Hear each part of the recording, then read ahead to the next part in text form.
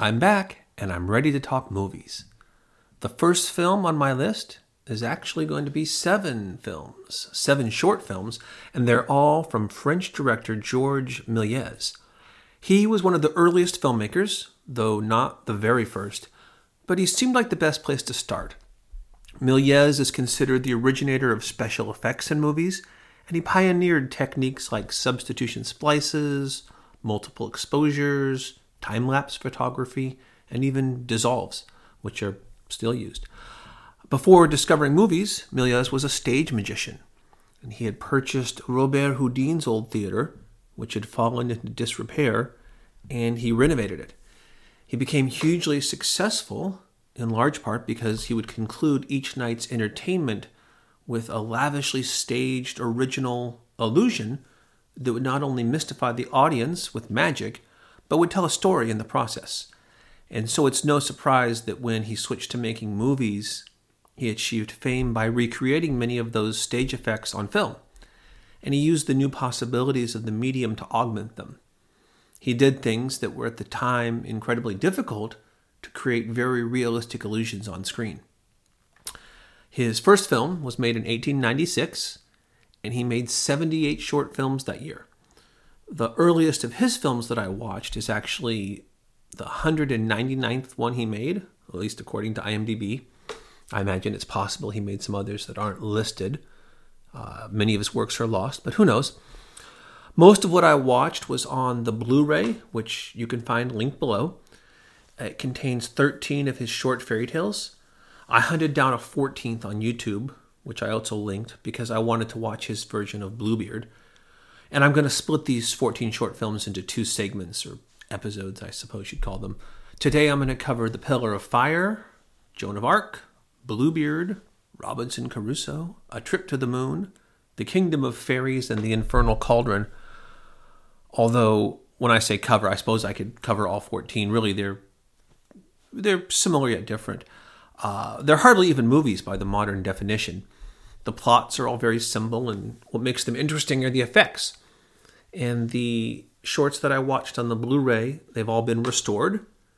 And great restoration, by the way. You should definitely, if you're into this at all, get that Blu-ray. The restoration included hand painting the original colors onto the films.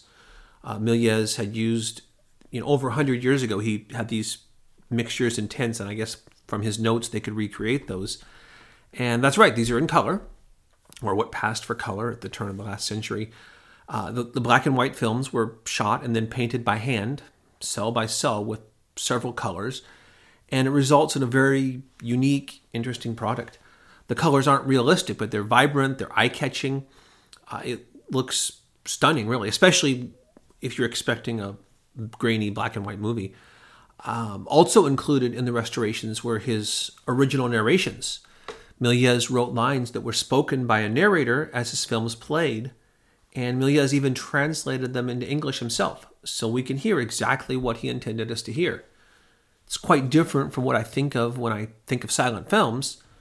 That's what being a pioneer is all about. There were no preconceived notions of what a film should or shouldn't be in the 1890s, so Méliès did his own thing and more or less made it up as he went along. A Trip to the Moon is the only one of this bunch that I know for certain I've seen before. I'd watched it in black and white on a videotape I rented a long time ago, I think back when I was still in college or shortly thereafter.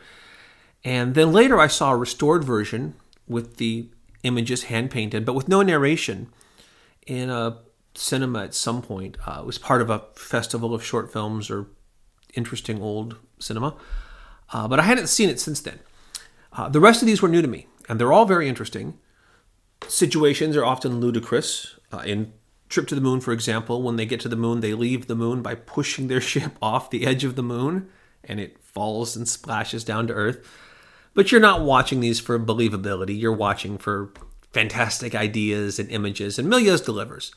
And I can only imagine how astonishing these must have been to theater patrons when the entire medium of film was new.